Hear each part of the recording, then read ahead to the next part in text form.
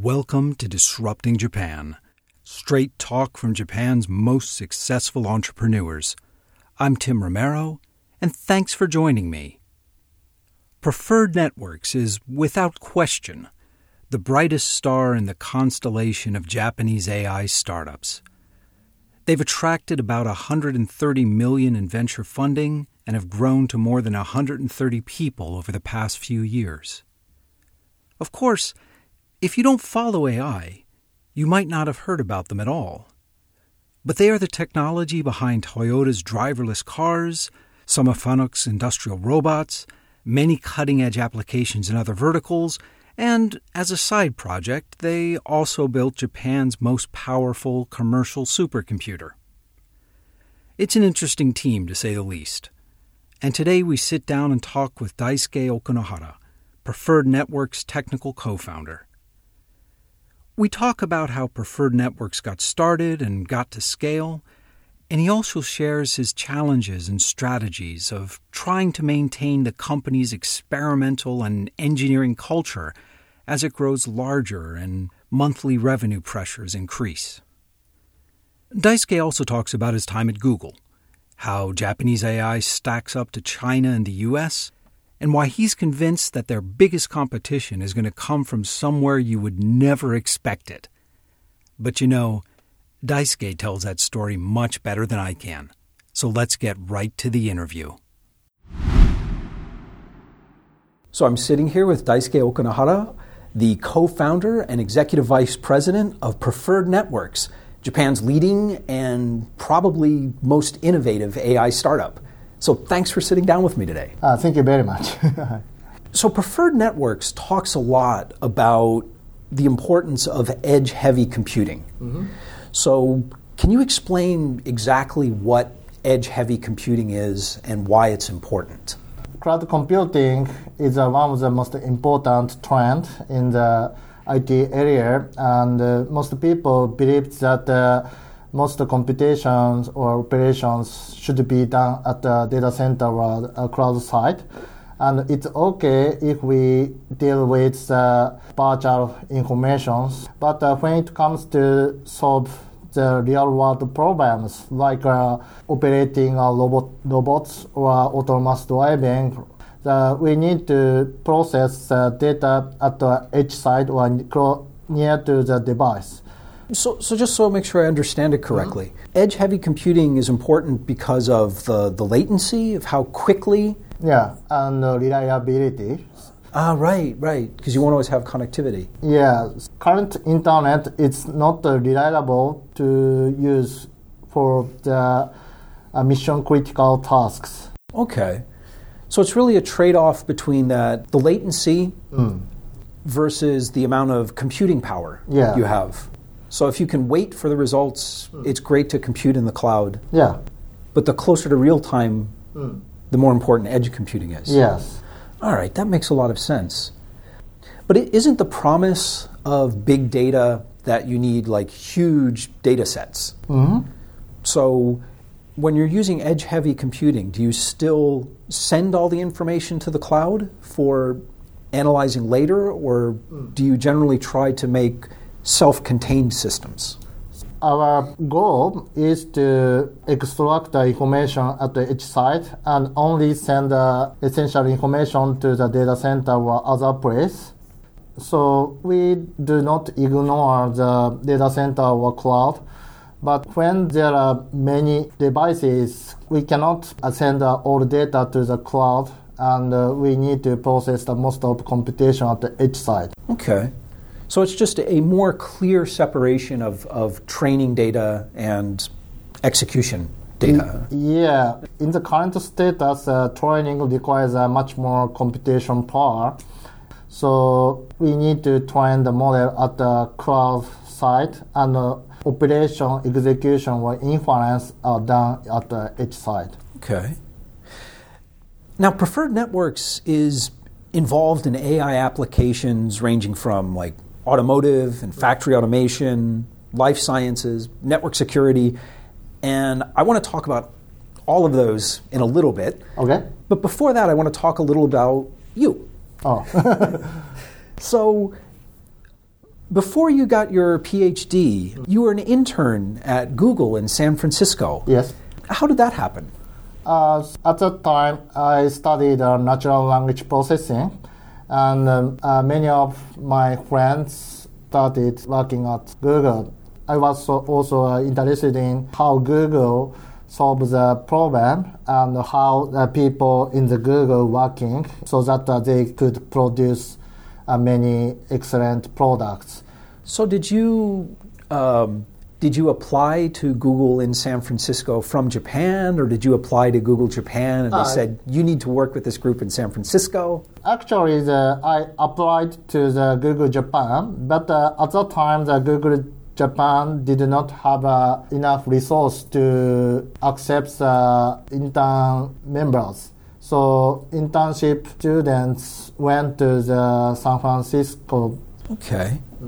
So it sounds like you had a real passion for AI before you started working with Google. Mm-hmm. So what did you take away from that internship? Before working at Google, I did not imagine that how AI can be used for solving many problems. For example, the search engine, machine translation, image recognition, speech recognition, and so on. So many products and services use machine learning as an essential tool.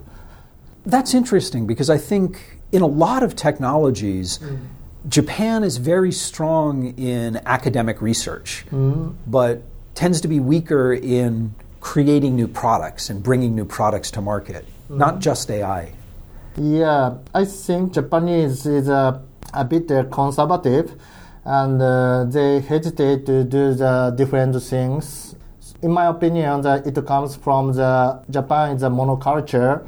All people speak Japanese and spend the same expenses during the schools and maybe in the companies. So it is very hard to start new things. I think that diversity is very important to bring a new product or features. Yeah. It makes sense. Working with Google, you understood the importance of practical applications of AI. But then when you came back to Japan, you went back into university. Actually, I started my original company, Preferred Infrastructure, PFI. I did research at school daytime, and I did business maybe at night or at the morning. So I did spend these two times. Okay. Well, that's right, because Preferred Networks was spun out of Preferred Infrastructure. Yeah. So you started Preferred Infrastructure while you were in college. Yes. Why did you decide to spin out a new company out of Preferred Infrastructure? Because it focuses on the same kind of technologies, right? Yes. Preferred Infrastructure focus is not using AI in the real world.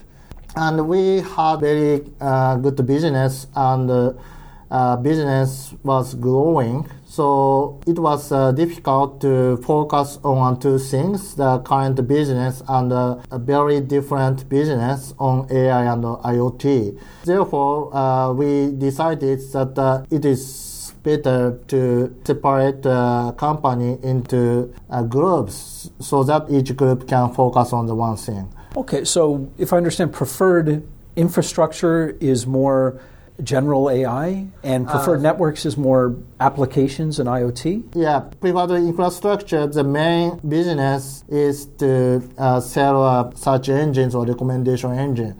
And the main customers are media companies, and the main data are text.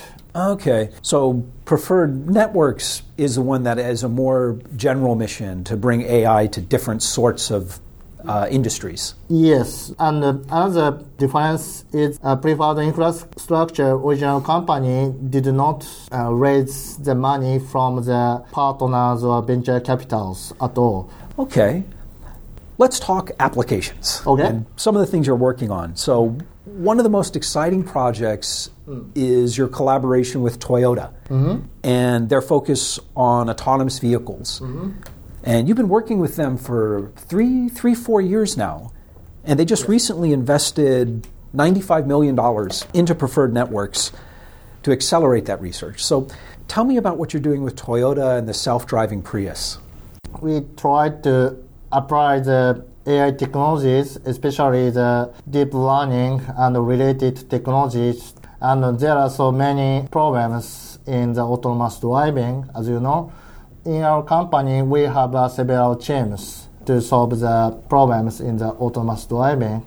One of the things I thought was most interesting about your approach is that the cars are actually collaborating with each other in the demonstration I saw. And I haven't seen that approach taken by Google or Uber.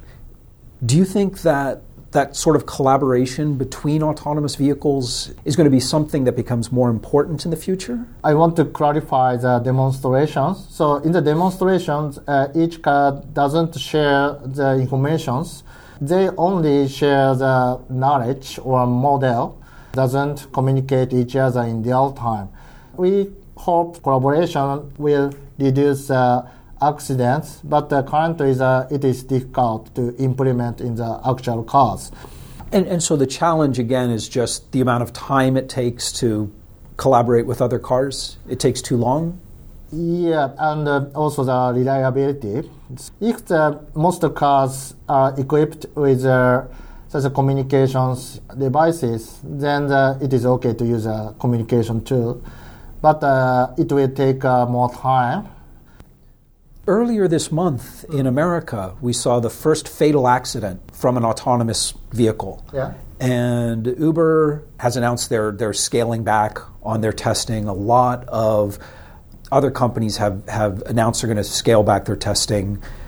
Has that accident changed Preferred Networks' plans for development or rollout, or has that accident changed Toyota's plans on how autonomous vehicles will be developed and rolled out in Japan?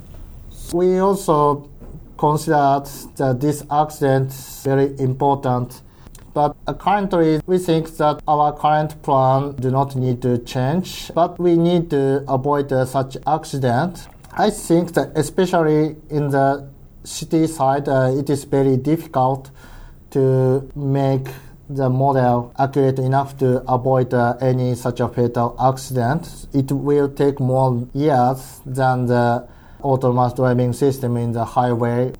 For the past couple of years, American companies have been getting a lot of press attention about the advanced self-driving functions. And I've noticed in Japan, the tests for self-driving vehicles have been very, very controlled. They tend to be on a very specific route. They're safe. And American companies are more likely to do real-world road testing. Yeah.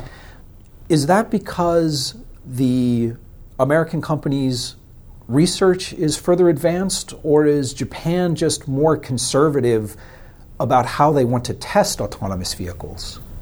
I think both. Current autonomous driving technologies is largely depends on the success of the DARPA challenge. But when it comes to today's autonomous driving system, which heavily use deep learning technologies, especially image recognition, I think that many new startups compete each other, not only in Japan, but also the China and the EU. But I think that some of the companies in the US has great technologies. How do you think autonomous vehicles will roll out? Do you think that there'll be more of a focus taken away from city driving and placed more in rural environments or long-haul trucking on highways? How do you think this technology will progress in the next 5 or 10 years?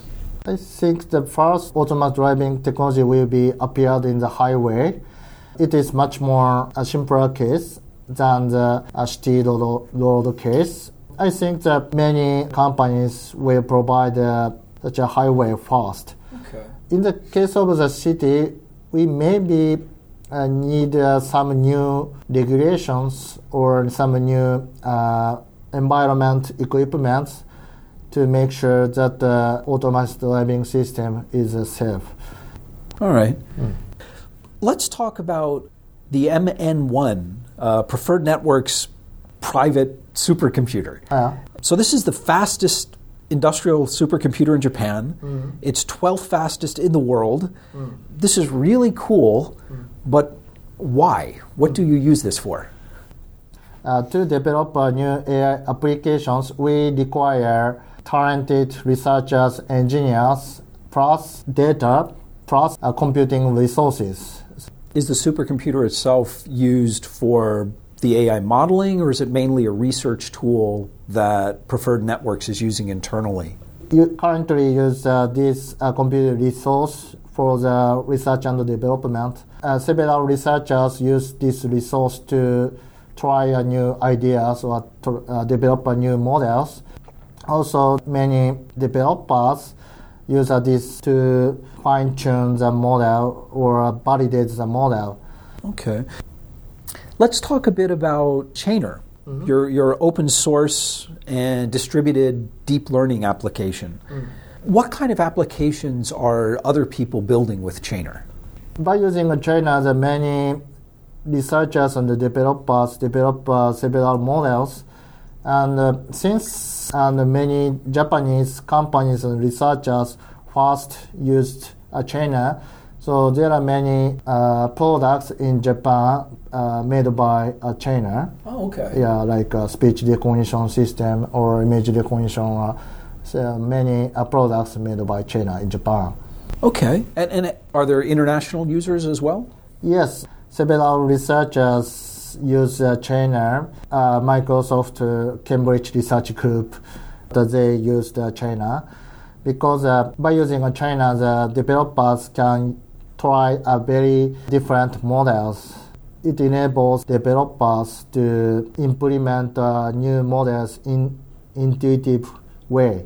So it's people are using it both for research and experimentation and to create products that are being brought onto the market. Yes. That's fantastic. And I noticed we also have a paint chainer, which is the colors in line drawings. Is that an application, or is that just kind of a fun thing you guys built? Paint Chainer, and actually the Chainer itself was not a planned product. Our company has a 20% project. We also use this tool, and several engineers and researchers try new ideas and develop a new software and develop new tools. It's the same idea that Google popularized, where employees can spend 20% of their time working on projects that they're excited about, and they might be able to bring some new product to market. Yes. Okay. And Paint Chainer was one of those. Yeah. So the Paint Chainer was first developed by one of our engineers, Yonetsuji. At that time was a robotics engineer. He has also interested in such a painting and artwork. So he just applied neural network model to colorize the line art, and it worked very well from the first attempt. So other members helped him to release the service. So our company supports this activity and tries to sell or marketize this prototype or product to the market. Okay, we'll have to make sure to put links to all of that on the website when the podcast goes live, so that our listeners can check this out, because it's something you really need to see. It's hard to explain on an audio podcast, but it's really interesting. Yeah. Now, most AI companies tend to try to focus narrowly on a couple of key products, whether it's search or discovery or factory automation. But Preferred Networks has gone the other route. Yeah. You guys have gone really wide and are trying to work with as many different industries as possible. So why did you decide to go wide instead of going narrow? This is one of our some unique culture. We want to mix different culture or different markets, so that we want to make an environment where the new innovations emerge. When we visited Silicon Valley and discussed with several venture capitalists, and the venture capitalists said that please focus on the one product or one service. But we just denied. And maybe this is not the standard way to do the business. But I think that trying to solve very different problems, then maybe some new connections are found between the different product or markets. And I think that today we can try new things with a lower cost. Before, when we, for example, build a new software product, it requires several months or maybe 1 year with several engineers. But today we can make new models within 1 week. Well, I think this is something that it's maybe not unique to Japan, but this is something that is very Japan-specific. A lot of Japanese startups do seem to have this sort of integrator model.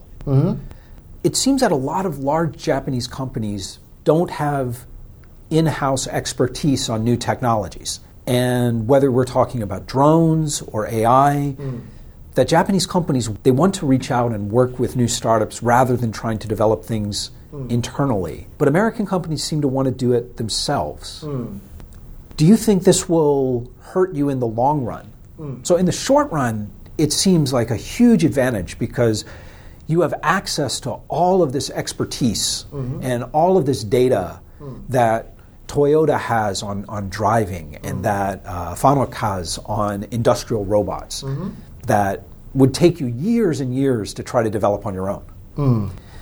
But as time goes on, do you see Preferred Networks staying as kind of a AI specialist and an integrator? Or do you think that some of those 20% projects will become something that you guys will decide, wait, this is great, this is a product we're going to sell and bring to market? I think we first need to show that this is a product made by AI, so it is a more vertical model. We need to develop library, software, and solutions for each industry. But when we understand that, this is a market, then we can focus on the most strongest part. So I think one of the challenges is truly disruptive innovation, something that is really new. If you take something that's really new to Toyota or Hitachi, they won't want to do it because it's too new and too disruptive. So do you think there might be a point where Preferred Network says, wait, this can change the world and we're going to do it ourselves? There are several difficulties in providing such disruptive technologies. First of all, it is difficult to develop such technologies. So we need enough environment in our company to develop such disruptive technologies. This maybe require very different thinking style. But I think that we now have enough such environment. And the second difficulty is how to make these technologies accepted by the companies or consumers. But in any way, we first need to provide this product to the early adopters. When they understand this is very useful, they quickly change the attitude towards such technologies. And we saw such changes in the previous 20 years. When the smartphone appears, the first 2 or 3 years, many people thought that this is very unique, but I don't need to use it. But within 1 year, it will become the usage percentage surpass 50%. So when people accept it, the changes are very rapid. There are so many Japanese companies. Japan as a country was really surprised by that disruption of the smartphone. So do you think that because of that, are big Japanese companies more concerned about disruption? Are they more anxious to do new projects with new technologies than they used to be? They understand the importance of such disruptive technologies, But it is not specific to the Japanese company, but big organizations is very difficult to start such a new things because such a new idea is very fragile and very weak. Let's say that in the main business, several $100 million scale, but when it comes to the new market, the market size is very small. Right. So they cannot focus on this new market, and the risk is very large. So therefore, they try to find such a new idea or solution outside of the company. So you think that the big Japanese companies are more willing to try new things, to look at new technologies? Yeah, I think so. But it takes time to accept such technology. Okay. Well, progress is always step by step, right? Yeah. So what is Preferred Network's core business model? Are you selling software licenses? Are you selling consulting services? Are you selling project implementation? Mm-hmm. Our main core business is providing licenses to our customers and also the collaborative research project. This business model depends on each market. For example, the autonomous driving or industrial robots or machine tooling and like science or healthcare. In each market, it requires a different business model. So we have a different business model for each market. Oh, wow, okay. It may be difficult to understand our business and our business model, but it seems like you have a core engineering and technical competence, and you're willing to be flexible in addressing whatever market you can with that competence. Yeah. As I said, to develop AI products, important thing is how to retain talented people and enough data and enough computing resources. These are three important factors. And I think that since AI development, it requires maybe several hundred different ideas or products. We cannot simplify such technology to the one technologies. So is your vision for Preferred Networks to have like a lot of independent semi-autonomous groups, that this is the autonomous driving group and this is the factory automation group, and they might have different business models? And different business. But important thing is that technologies are shared. Programs code or data or model are shared among the teams. Now, that is sort of like the engineering dream situation. So you're coming from a technical background. I also come from a technical background. But how do you keep that spirit and philosophy as the company grows larger? So you guys have been scaling up really fast. So how many staff do you have now? 130. So how do you maintain that independence and that philosophy as the company gets bigger? Yeah, we face the problem of how to scale our teams, and we tried several things. For example, we use team management tools, also the communication tools, like Slack and other tools. We also make sure that each team have enough support from the outside. So we are now going to build several systems so that we can scale more. Okay. But so far, so good. Yes, so far, so good. And, maintaining that philosophy requires a different structure as the company grows larger. Yes. This is a good thing and a bad thing, but co-founders, I and CEO Nishikawa, did not have experience of working at ordinary companies at all. We just... that's definitely a good and bad thing. Good and bad thing. So we think that this should work. But our experienced senior people, they're from Sony or Walmart. So we discussed about what is the best organizations and the best way to keep our companies. Right, so try to get the best of both sides. Yeah. All right.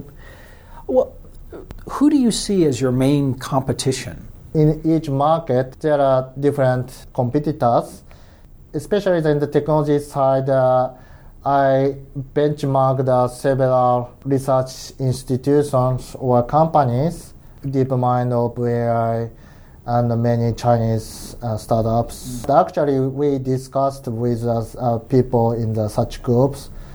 But when it comes to the business, I think that in the long run, two competitors are not emerged yet. When new technologies appear, there are new companies, strong companies. So you think that the real AI breakthroughs and your real competitors are not necessarily Google or IBM, but some new startup that doesn't exist yet? Yeah, I think these startups will be emerged from a new world. You know, artificial intelligence is a really strange topic. So over the last 40 years, there's been like two opposing forces where we have marketers who want to say that everything is artificial intelligence, right? And any simple algorithm or heuristic, they'll say that's AI. But on the other hand, we have like academics who keep moving things in the other direction, who when a computer learns to paint or write music, they'll say, well, that's not really intelligence. Or when the computer becomes the best chess player in the world, they'll say that really isn't intelligence. So what applications do you think that AI, as it exists today, is really good for? And what applications do you think that AI is not really ready for? Currently, the AI, especially the machine learning and deep learning, is good for the interpolation problem. When it sees a problem in the similar way, then they can solve the problem. But when it tries to solve the extrapolation problem, it is not good as a human at all. For example, a robot can grab the object if they see the object before. But when it tries to pick the totally different object, then its performance is very bad. It's a generalization problem, and machine learning tries to solve this generalization problem over the several 10 years. But still, it is very far from the human capability. Do you think we'll ever see general artificial intelligence, or do you think that's strictly science fiction? I think that we can achieve this in the future, but I'm not sure the when. Okay. Let's talk a bit about Japan. I hear a lot that AI research in Japan has fallen behind what's happening in the US and in China. Do you think that's true? There are many AI researchers in Japan, but they are not focused or not organized. Japanese government tries to organize several new AI-focused institutes, but especially in the US, there are very strong IT companies, and they have enough resources to start a very challenging project. Is the problem what you mentioned before about American companies like Google being very good at taking technology and making products, and Japanese companies falling behind in that area? Or do you think the core research in Japan is a little behind? We can read papers. We can also share the programming code. So I think the gap is shrinking every year. 3 or 5 years ago, only a very strong research groups did great research. But today, thanks to the archive and GitHub and Twitter and many related social networks, we can share the research real time and without any barriers. Okay. So I think many researchers, especially the young researchers, now releasing new research.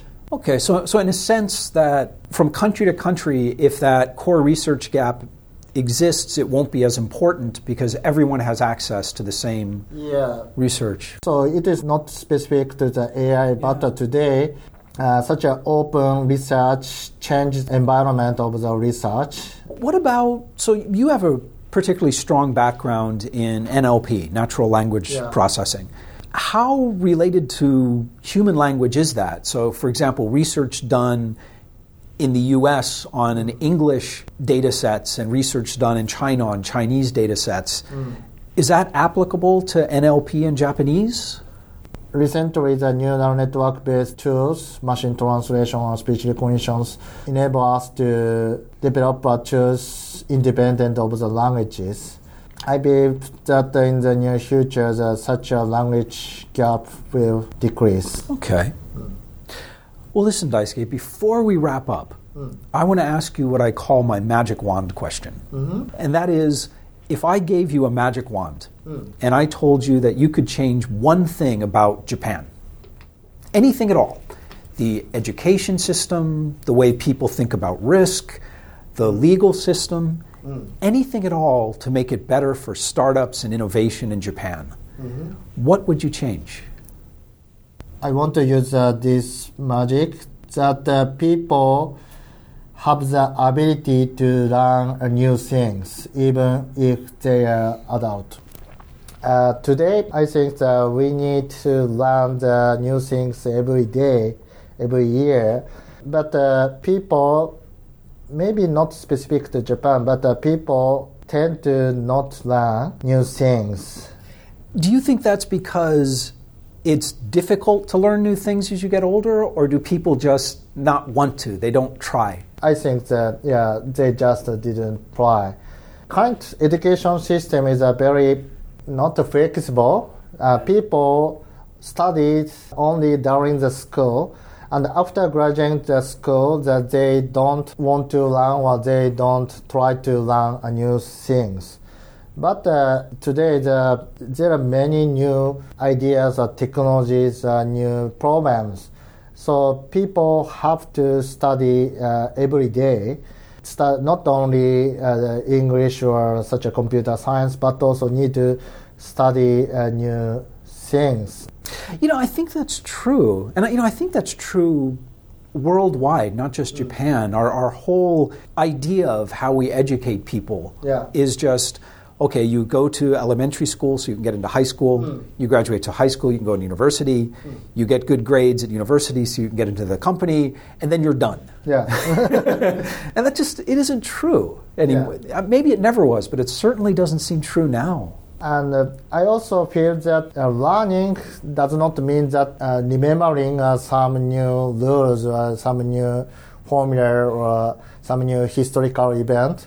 Human can acquire new skills. This idea comes from the AI research. Remembering something is a very small portion of the intelligence. And for example, when we study the reinforcement learning, we found that ability of the learning to learn is very important. But in the school, we explicitly learn such skills, learning to learn. That's a really good point. I think there's maybe like kind of 3 different steps to it. So as we were saying, just learning new information and historical facts, that's easy and people will do that. And the second level is kind of acquiring new skills. Like learning a new programming language and some people will do that. But I think the third step, and what's really hard as people get older, is learning new behaviors. And changing the way you interact with people in the world. And changing the habits or customs. This is very important, but it is not taught by school. But that's, I think you really need a magic wand to make that happen. It's a deep part of kind of human nature, I think. We don't like to change. I imagine that if, for example, most people can learn a new programming languages, and not only the programmers, but most people can use a program to develop a new software, new customized tool, then many problems are solved. Or if they can learn new languages, English, or Chinese or other languages, then they can directly read other countries' news articles or new opinions. So our ability is very restricted. Maybe this comes from our style of the thinking, but we need to change. Yeah, so be willing to acquire new information and new skills and new behaviors as throughout your life. Yeah.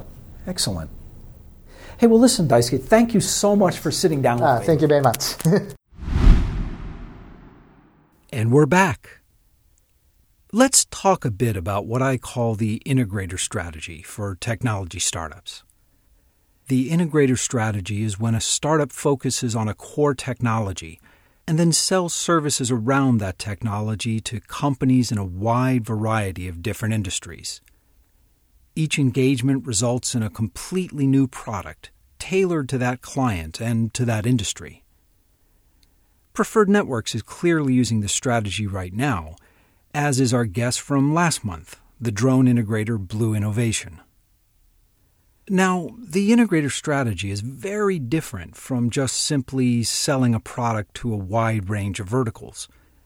Salesforce and Oracle, for example, sell to companies in almost every market, and there is often a lot of integration involved in the rollout of their product. However, these are product companies. Everything they do is geared to increase the sales and penetration of their platform.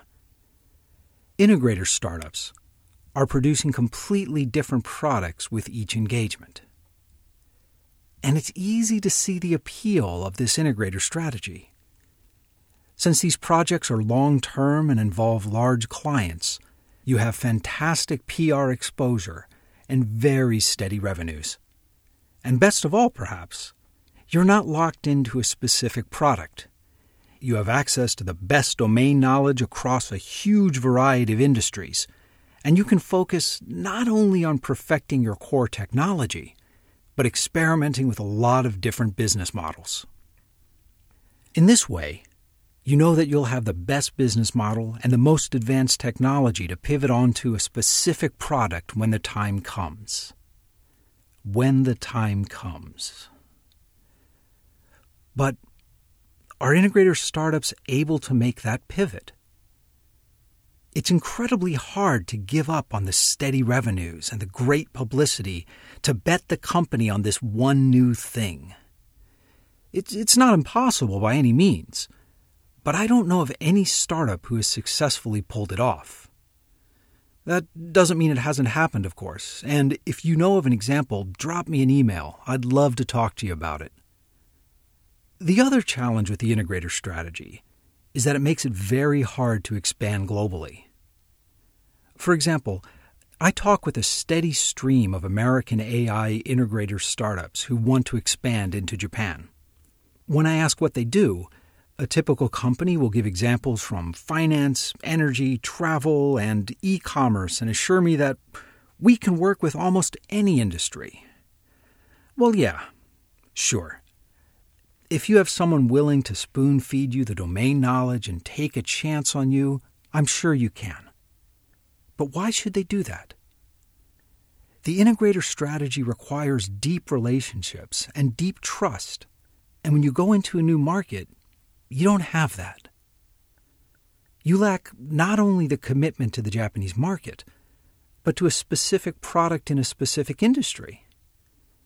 And you're asking for someone to risk their career, or maybe at least risk their promotion, by selecting your company for a long-term collaborative engagement.